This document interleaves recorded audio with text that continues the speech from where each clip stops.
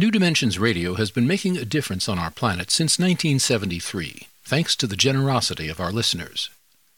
You too can help make a difference with a tax-deductible donation or membership. Please visit our website, newdimensions.org, and just click the Donate button. We at New Dimensions thank you for your support.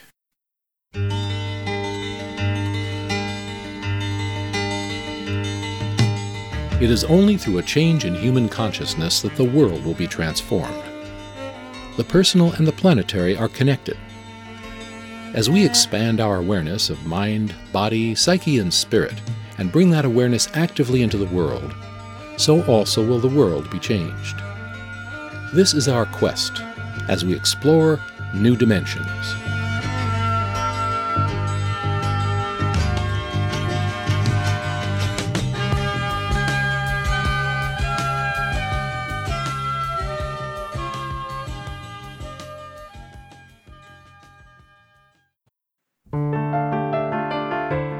The dire problems we're facing in the 21st century, whether it's a personal loss such as the death of a loved one, or a global one such as climate change and the loss of places that are dear to our hearts, plus the animals and plants that used to thrive among us.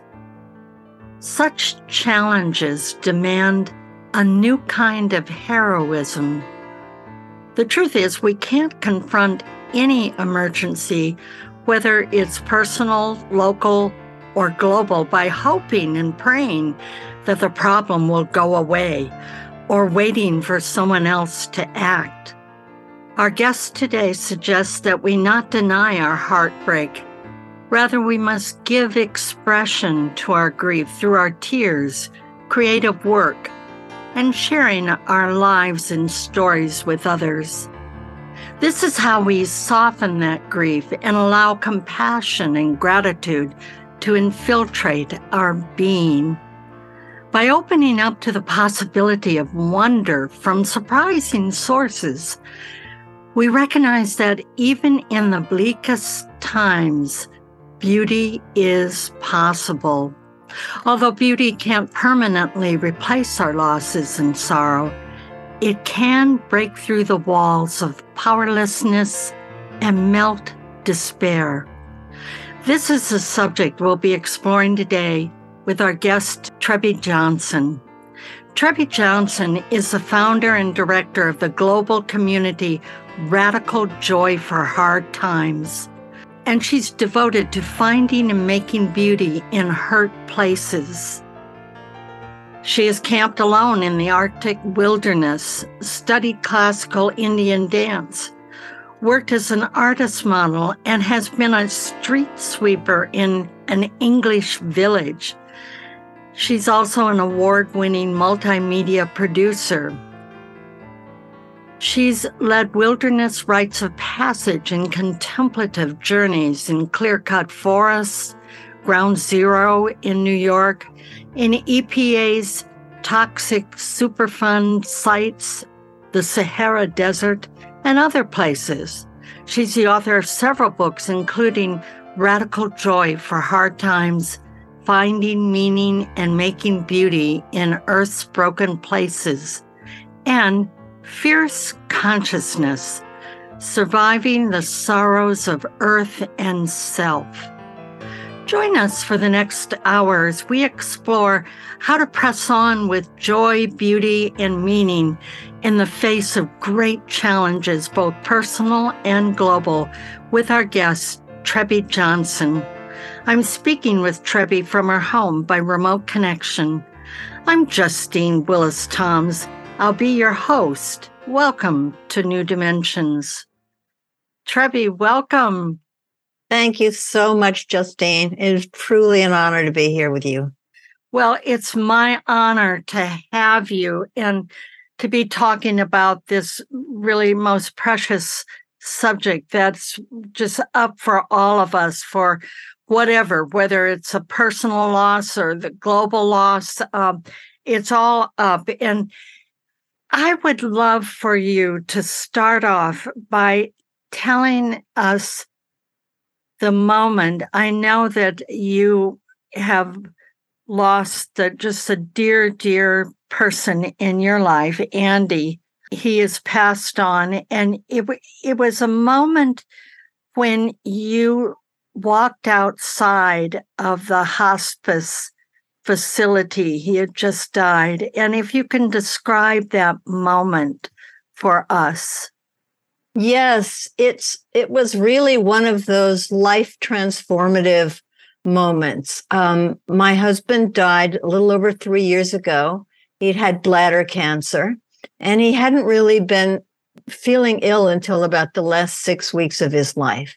He was in a hospice facility near Scranton, Pennsylvania, for about two days and a half. And after he died, I was with him when he died, even though it was during the time of COVID. I was actually able to be with him the entire time in the hospice, to hold his hand, and to stay there on a couch in his room. And he died, and I kissed him goodbye. I called his 3 grown children. I called 3 of our friends.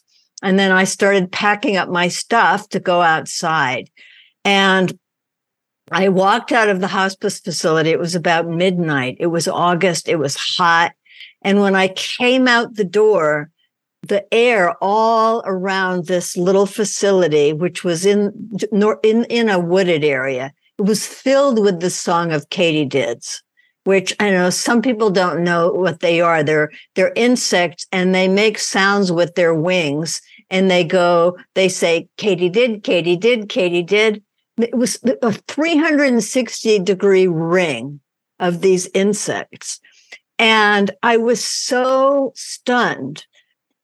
I just put down the bags and listened to them, because for me, it was such affirmation that life just has to continue, that the world does not stop, even though I am in the worst possible hour of my life, possibly.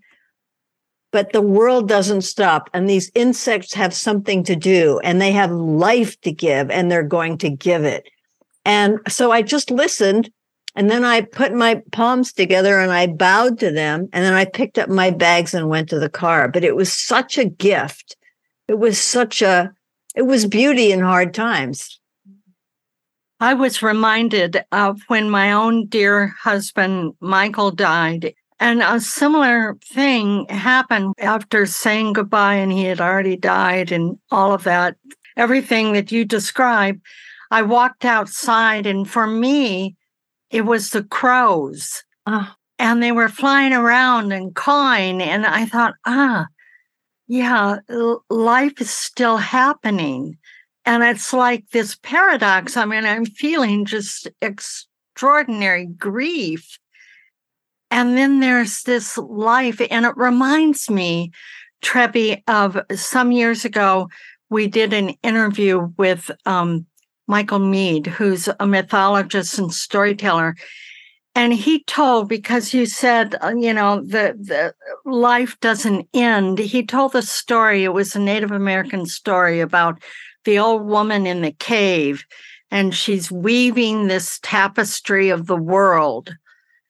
And she's working on it. It's just beautiful. It's really long, and she has to do lots of work to do it. But she gets up to go to stir the soup. And when she gets up, the black dog, who's been asleep, gets up, and he unravels all that she has knitted together.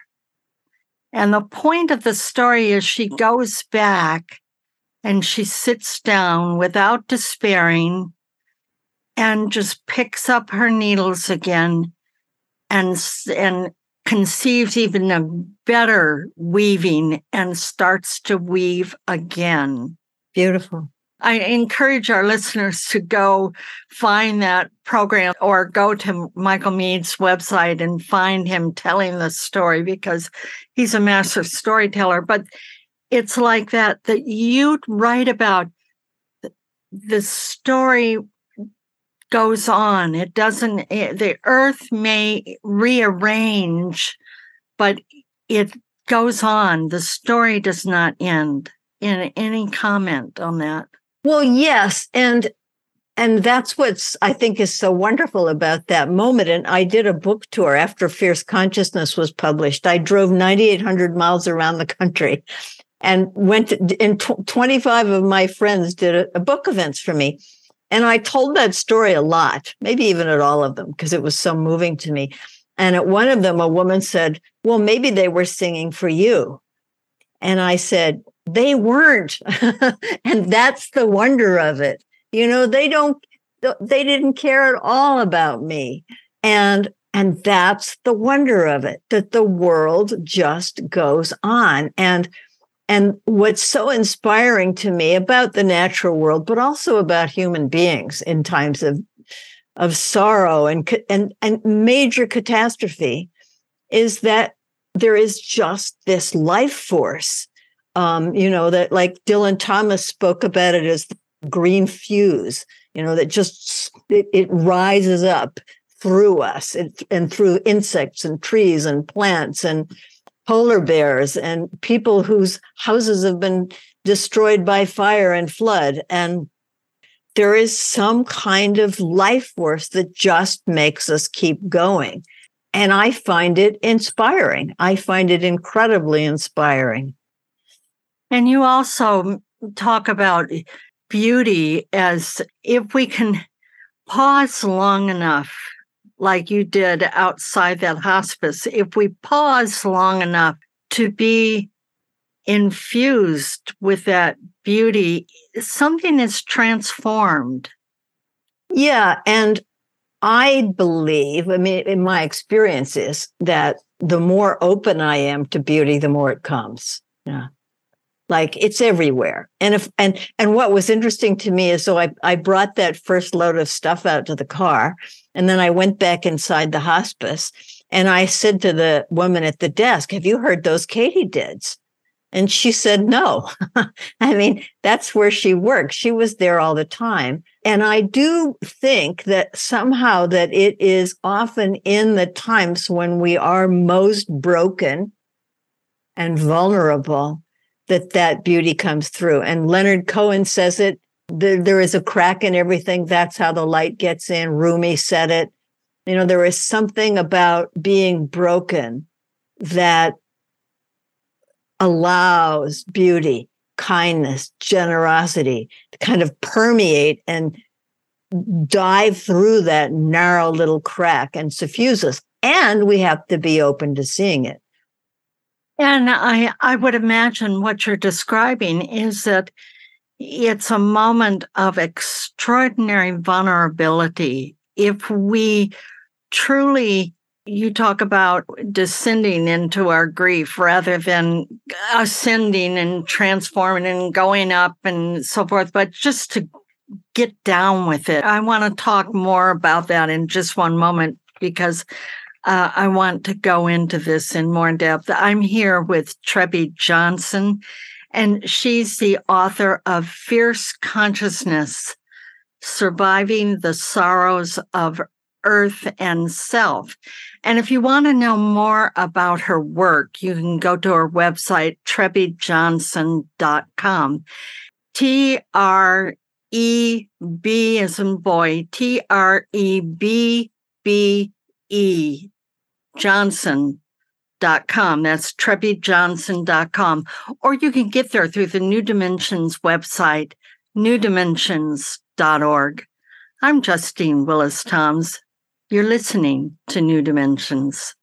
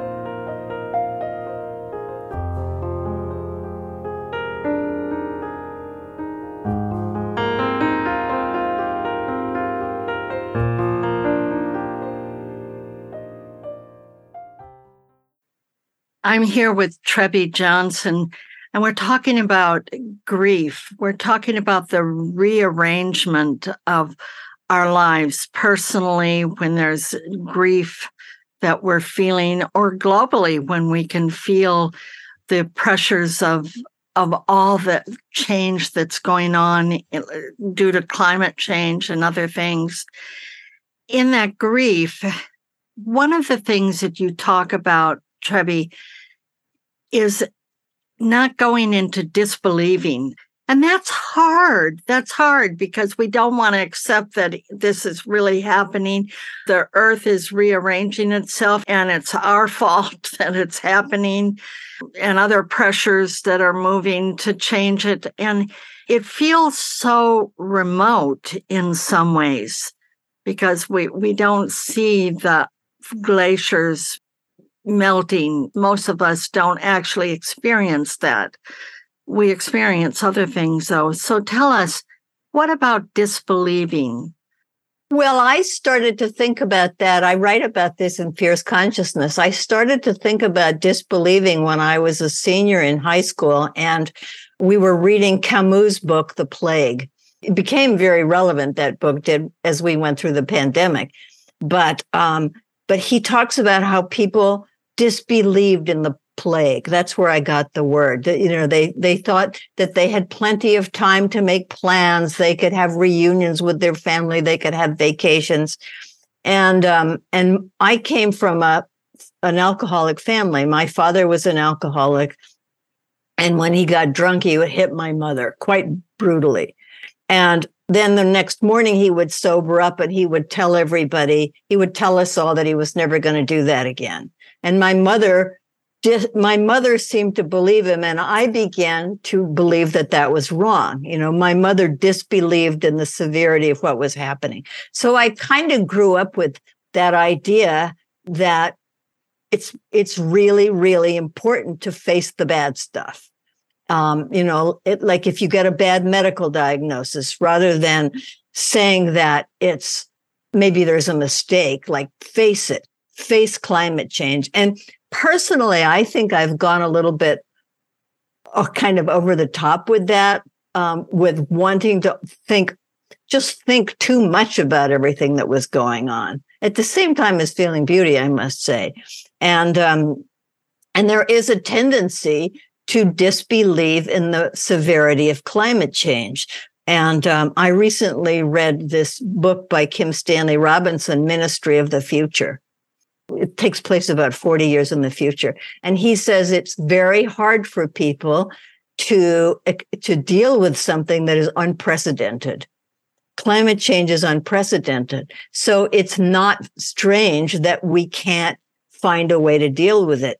And one of the things that I've learned over the last couple of years is we can't constantly face climate change. We have to, in a way, back off from our own willingness to believe and not disbelieve, but just kind of give ourselves a break and not be 100% conscious of it all the time because it's just too much. So, but the disbelief is, it's probably not as bad as they say. Maybe the earth will, in her wonderful evolutionary way, take care of things. Maybe scientists will come up with a solution. Maybe God will fix things. But meanwhile, we can't disbelieve. Climate change is real. It's having effects. It's affecting everything. I mean, it's affecting fires, floods. Here in New York State, we're having really fierce winds and heavy, heavy downpours of rain. So as long as we're disbelieving, we can't take action. Once we say to ourselves, okay, this is real, whatever it is, now what? Now it's time to figure out what the first step is. Yeah, I hear you. I hear you. And I think about taking action. I just recently saw an announcement from somewhere. I don't remember where it came up. And I saw Jane Fonda just a couple of years ago got arrested again. She's in her 80s and she's still active at a climate change protest in Washington, D.C. And there was a picture of her with her hands above her head and her wrists in handcuffs once more. And that's part of it is, okay, even if it's not a big thing, we can do small things. We can get together with our neighbors. I mean, I know that you talk about how it's important that we not go through this alone. And I'd love for you to say something about that. Well, I think one of the things that climate change has allowed is that it's becoming more acceptable to say that you're feeling grief, despair, anxiety, etc., about the state of the earth. You know, a few years ago, not that long ago, if people cried because a forest was cut down or a great tree, like the one we were talking about before we started the program, that in England, you were told that you were anthropomorphizing or you were a tree hugger. And scientists were always very careful to not put their emotions in if they were trying to save a canyon or an insect or a fish or whatever, because then that would mean they were unprofessional. But I think that's changing. I think we are becoming more allowed to feel grief for the state of the earth, because we are having to acknowledge that it's taking place all around us. I'm reminded as you're speaking about that, about, let's say, a place, a beloved place. And there's a story you tell in the book about a young woman who went to a particular forest. And it was a spiritual journey for her each time she went there. The trees themselves were like guardians of her spirit in some way. And then it got clear cut. And tell the story of that and the essay she wrote and what happened. Yeah, that's such a shocking story. She was in high school and the trees blew down. I think they blew down in a storm. And she wrote an essay about it. And the teacher read her essay aloud to the class. But what she realized when he finished reading it was that he didn't read her essay to praise it. It was to criticize her for feeling emotion about a forest, for projecting what he said was a human emotion onto a forest. That's not true. You know, she was indeed grieving the forest. And of course, she was very hurt by that. And she ended up, it's a happy ending. She ended up going to Yale Divinity School. And one of her focuses was calling attention to hurt places.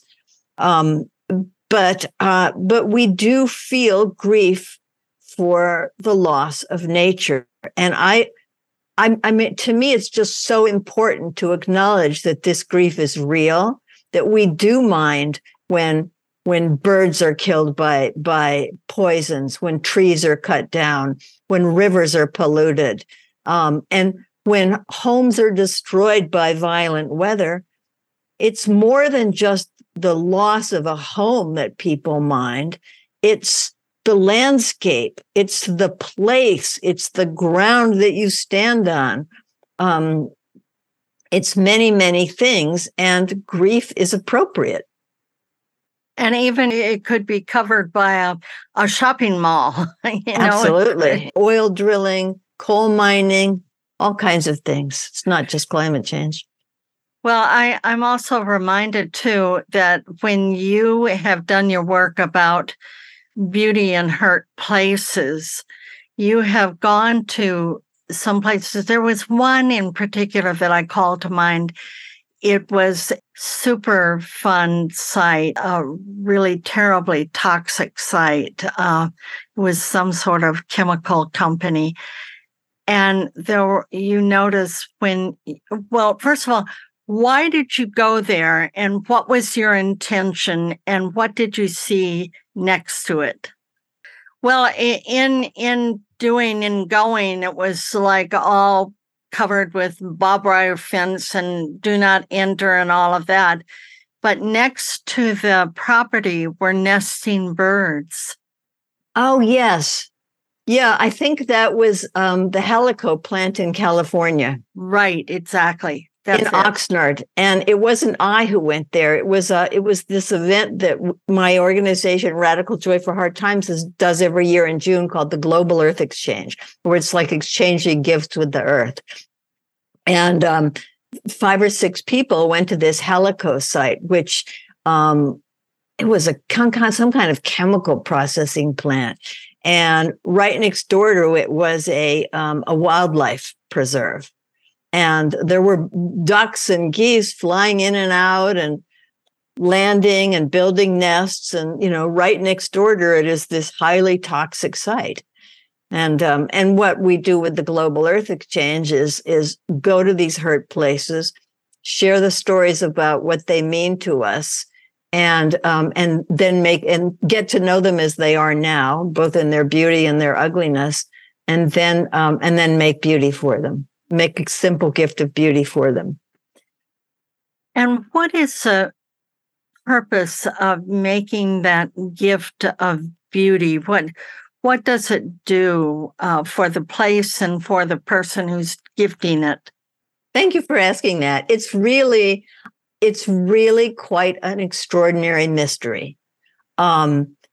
This whole event, that I was just describing, it has 5 suggested steps. They're all suggested except the first and the last. The first one is go to a hurt place. In other words, don't just think about it, meditate on it. And the last one is make a gift of beauty.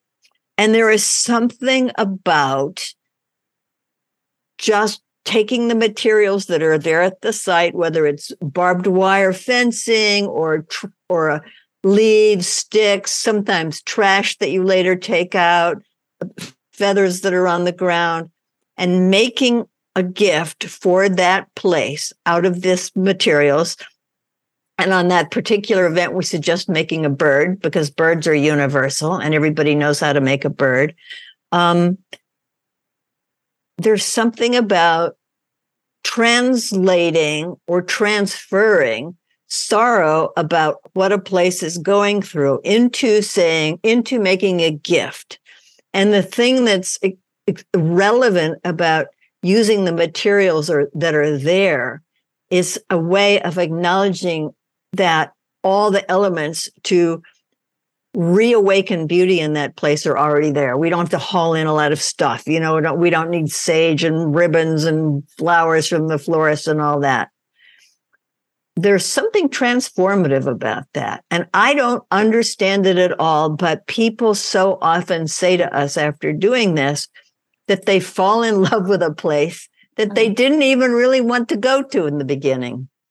I love that. Thank you. I'm here with Trebbe Johnson, and she is the author of Fierce Consciousness, Surviving the Sorrows of Earth and Self. I'm Justine Willis-Toms. You're listening to New Dimensions.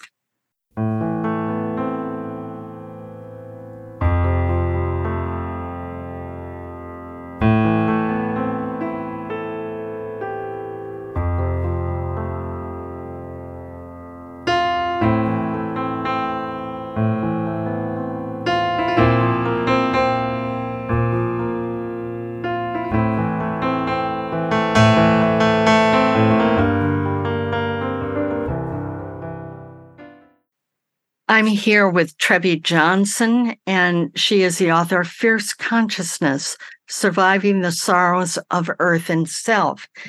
And we're talking about bearing witness in some ways of these hurt places.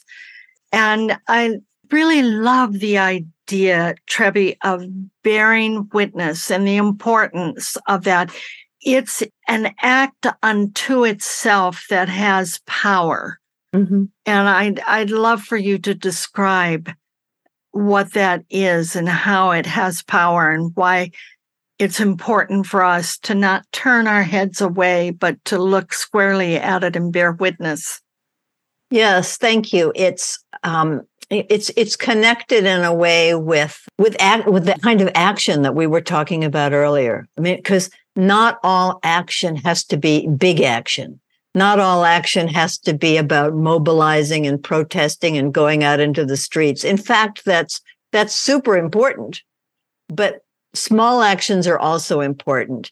And along the lines of refusing to disbelieve, which we also talked about a little bit earlier, this idea of bearing witness is a way of saying, I want to face, I am willing to face. I might not want to. I am willing to face what's broken. I am willing to face what's toxic. I am willing to face what's ugly. And that was really part of the essence of Radical Joy for Hard Times. The book I wrote, Radical Joy for Hard Times, it has to do with acknowledging how much we love our places and how much grief we feel when something happens to them. And by bearing witness, we simply are willing to go and face what's happening. It seems like a very small thing, just to simply go and look and listen and face it. And yet it's something that a lot of people avoid because they are afraid that if they do go and face a place that they love that's been hurt, and it doesn't necessarily need to be in the natural world. It could be like a street corner in St. Louis where a young boy was murdered by a white police, a young Black boy was murdered by a white policeman.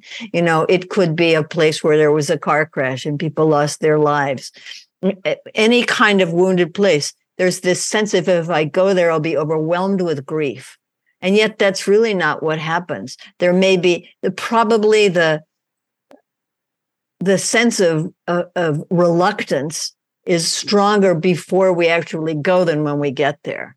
And I have found in my life that this work of going to hurt places and facing them, even if I don't do anything else, it enables me to face other hard times in my life. So I think that story I told about hearing the katydids right after my husband died, I think that part of my ability to do that was because I've been going to wounded places all these years and not wanting to walk away from them.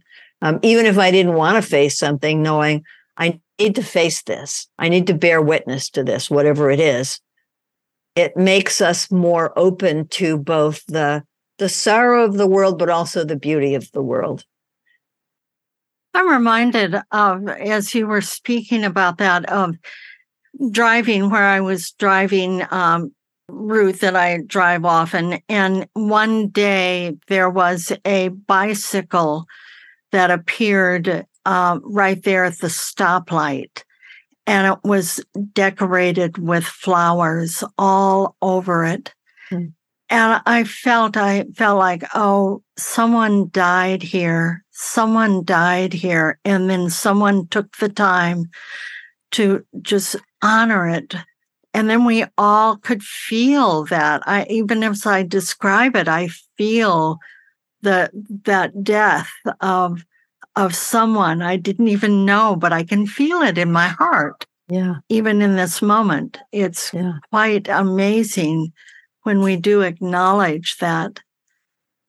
In talking about how different teachers appear to us. In that case, the teacher was somebody took the time to acknowledge it. That's a teacher for me.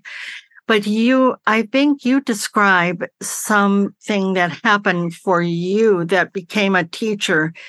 And it was when you were getting on a subway car and something happened. Do you recall that particular story? Yes. It was when I was living in New York City. And I was in a subway station one morning, very crowded. It was rush hour. And everybody was positioned to push onto the train when it came. And there was a man, probably homeless, kind of pretty scruffy looking, not very well kempt, scraggly hair. He was leaning against a wall. And then very gradually, he kind of sank down the wall until he was sitting on the floor, the dirty floor. And I noticed this. A few other people noticed it probably, but nobody did anything except there was one young woman, quite young, like she might have been going to her first job. She might have been in college. And she actually walked over to this man, put her hand on his shoulder, leaned over and asked if she could help. And nobody else in that entire crowded subway platform paid any attention, but this one young person did. She probably had someplace to get to. They probably were expecting her to be there on time, but she saw this as being more important. And I still think of that because she so inspired me. She inspired me to pay attention to what's needed that I might be able to do, even though I might think I have something more important to do. It was really, really touching. She was a teacher to me. So in that way, you didn't act in the moment, but it resonated with you. It changed you in some way. Yeah. Yeah, I didn't act in the moment. And afterwards, I said to myself, why didn't I do that? Was I in so much of a hurry that getting somewhere on time was more important than going to see to somebody who was obviously in need of help? But that young woman did, and she changed my trajectory in life to being more aware of when I might step in and help somebody. Right, and how we can be just stopped in our tracks. Hopefully, I mean, not always, because we're so rushing. As you say, all the people I see, the platform and the subway station, and everybody's just really busy wanting to crowd into the next car and get on and with their life. And we don't stop to hear that person playing the violin. And I remember there was somebody who's very famous violinist that was playing in a subway station, and people would just walk on by. Joshua Bell in Washington in the metro. Yeah, I love that story. I love that story. So, or you tell a wonderful story. I just love the visual of this. This was during the pandemic when the seagulls going past the firehouse. Yeah, that was great. That was the first month or so of the pandemic. And I was having a meeting with people on Zoom. And all of a sudden, this man who was living in New York City says, "Oh my God, wait a minute." So we got up from his chair and he disappeared. And we had no idea what was going on. And then he came back and he said, "I can't believe what just happened. A flock of seagulls just flew down 49th Street and they turned right at the corner and flew past the firehouse." And I used to live in New York City, so I could picture this. And then he said, all the firemen came out to watch. So it was like, I think that chapter is Let Beauty Seduce You.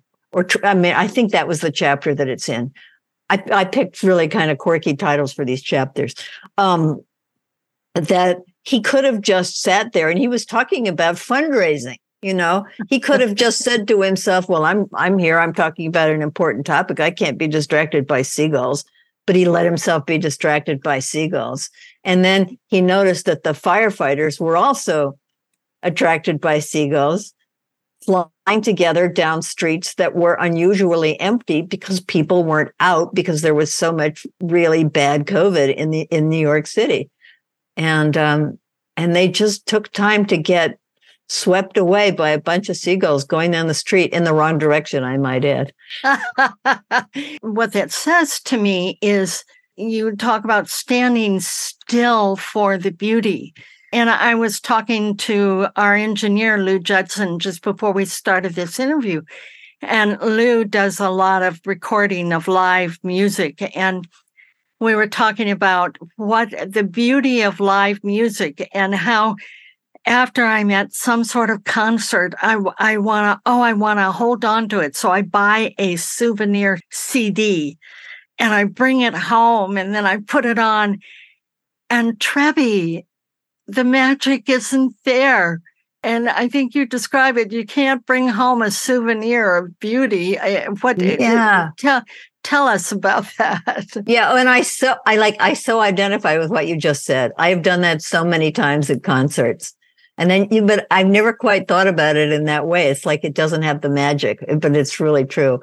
I was thinking about people who take photographs of wonderful things. And taking photographs of wonderful things is fine, of course. But what I have specifically noticed in several places that I've been to is people will walk up to something that's wonderful.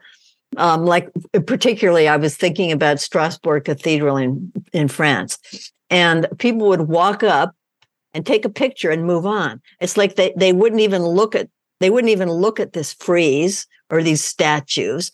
They would simply recognize that it was worth looking at and take a picture and move on.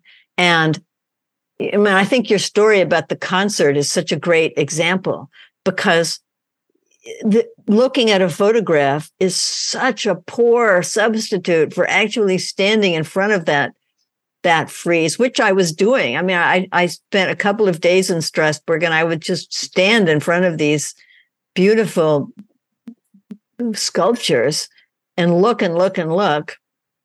And I felt badly for the people who were only taking pictures of them and thinking that they might see them later. It's no comparison. Exactly. And this has to do, because the whole trajectory of what we're talking about is to help us in our grief. I mean, it's related. You talk about joy and grief are two sides of a coin.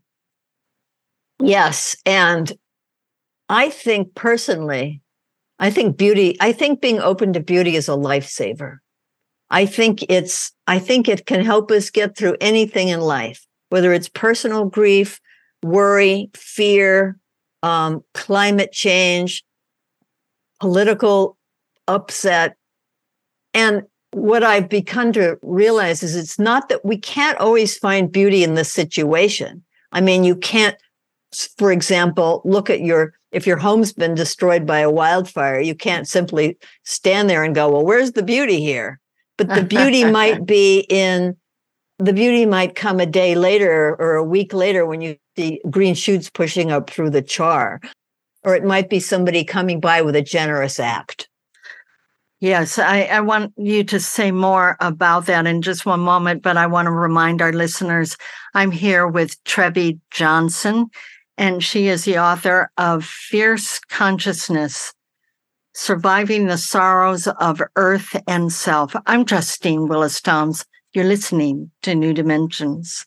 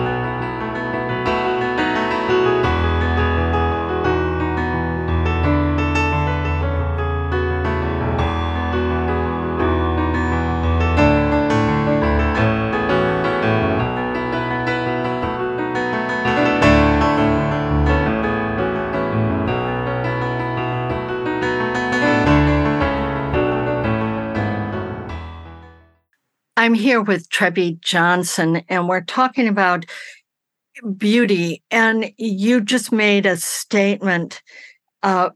Beauty is a lifesaver. And that's such a powerful statement. And I'd like for you to elaborate more on that. Yes. So as I was saying, we can't necessarily always find beauty in the situation itself. You know, like that moment I described with walking out of the hospice. At that moment, there was no beauty in the fact that my husband had just died, my husband of 34 years. But then there were those katydids, which were completely unexpected, which brought that, it was like a dart of beauty into my heart and life. So it's not about looking at a bad situation and saying, well, okay, I need to find some beauty in this. It's being open to where the beauty otherwise might be. It's really important not just to be open to receiving beauty, but to give it, and in small ways. And Like, for example, when I was in that hospice with my husband before he died, I was very grateful for the attention that the nurses were giving him. They were just so kind. They didn't condescend. And I thanked them for it. I appreciated it in the moment, and I thanked them for it. And another story I love was about I think I told this in Radical Joy for Hard Times, I'm not sure, a family whose neighborhood had burned down near Santa Rosa, California. And they went back up there around Christmas time. I think the fire had been in the fall. They went back up there at Christmas time, and they brought a Christmas tree and they put it in their front yard, or what had been their front yard. Their home was completely gone, and decorated it with battery-powered Christmas lights. And that inspired their neighbors to come and do the same thing. I mean, they made beauty in a hurt place. And newspapers caught onto it, and television stations. And it was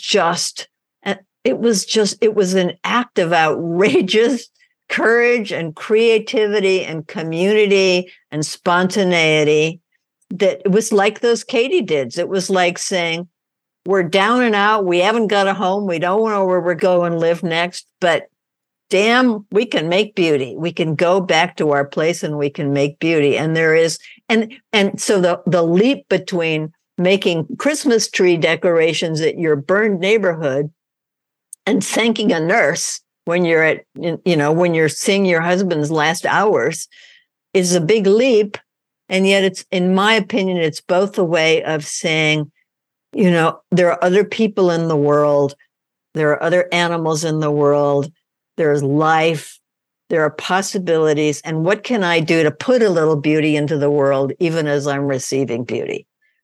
And what you're describing in the Christmas tree, that was an audacious act. It was audacious. My community, because I live in Santa Rosa, I'm right here. I live here, and that happened right here where I live. Oh. It brought us together as a community, and I'm thinking of another example of that, and that was in midst of the COVID, when we're all sheltering in place, and how people got out on their balconies, like at a certain time, like 7:00 at night every day, and they would bang pots and pans, and they would just cheer on all the healthcare and all the workers who, giving back to them an acknowledgement. And that happened worldwide. And it did, yeah. I think the point of it is, this is where, when we go back to the very beginning of this interview, we hold our grief and our acknowledgements and the truth of where we are and what's happening together as a community. And that in itself is assuaging our powerlessness. Yeah, we know we're not alone. We know we're not alone. And that's an important act. So if somebody is audacious enough to put a Christmas tree, what that did, it's like putting a pebble in a pond, and it's just expanding those rings of little waves that it makes, and it expands out, and it becomes very inclusive. We embrace one another. It's an act of community, is what I'm trying to say. Yeah, and one act inspires another. It's people didn't only go up and look at the Christmas tree that the first family had put there. They added to it. They put their own Christmas trees. Somebody put a note to Santa Claus on their mailbox on a board, telling them where their temporary address was. So it was, it filled people with a kind of, I think, joy, a sense that, we're not powerless after all. We've perhaps lost everything. And yet we can do this kind of fanciful, weird, wild, crazy, creative thing. Exactly. And so here's where you talk about we all, at this point in our trajectory as a global community, we all need to understand and tune into our own superpower. And maybe it's something just so innate in us that we don't even notice what it is. And so what advice do you have that tuning into our superpower is really important in these times? I had a young friend who introduced this concept to me, and he would go around and ask people what their superpower was. And so I started doing it. And I did it a lot when I was on this crazy book tour that I did in March and April. And usually when you ask people what their superpower is, they think for a while, and then they want to be very modest about it. And my friend, whose name was Noah Crow, he wanted you to be outrageous with your superpower. So the point I make in the book was, where would Wonder Woman be if she only said, I'm pretty good in an emergency? Like, we have to be bold. We have to be able to say outrageous things about ourselves. And there are things we're just really good at. I connect two people who desperately need to know each other and had no idea of that, or something. I mean, that's not mine. I just made it up.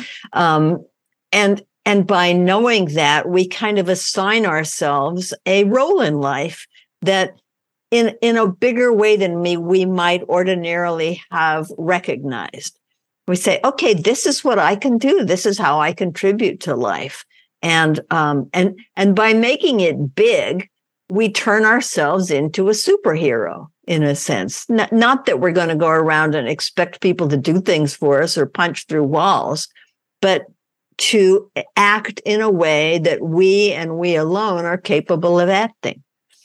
I love that, because if we do look at who we are and what is natural to us that we're already doing, and then be conscious of it, then we know that is what we can contribute to the betterment of all the life around us. And this also reminds me, I think I wrote this down from your book because I thought it was such a good idea, about when we get with people, instead of asking them, okay, what is it you do? What is your work in the world? But to ask them, what is it? I'm just thinking in my own women's circle, I know what they do in the world.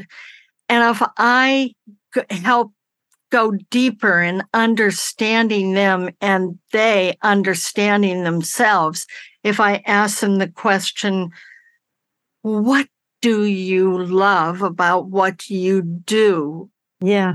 And that's a very different question than what is it you do? Yeah. How did you come up with that one? I don't remember exactly how I came up with it, but somehow I think I might have come up with it when I was, I had a dent in my car when I lived in Pennsylvania, and I had to take it to a guy to get the dent taken out. And while he was working on the car, his wife was taking all the parts out of a little Volkswagen.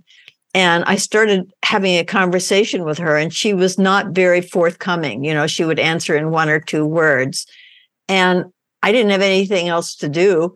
And the very fact that she was so sort of terse about it, not forthcoming, made me really want to know why she loved what she did. So I kind of kept asking her these questions in different ways. And she finally said, well, I really love that I can take all the parts out of this little car and put them on a blanket on the grass, and you can see everything. And then one at a time, I put them back in.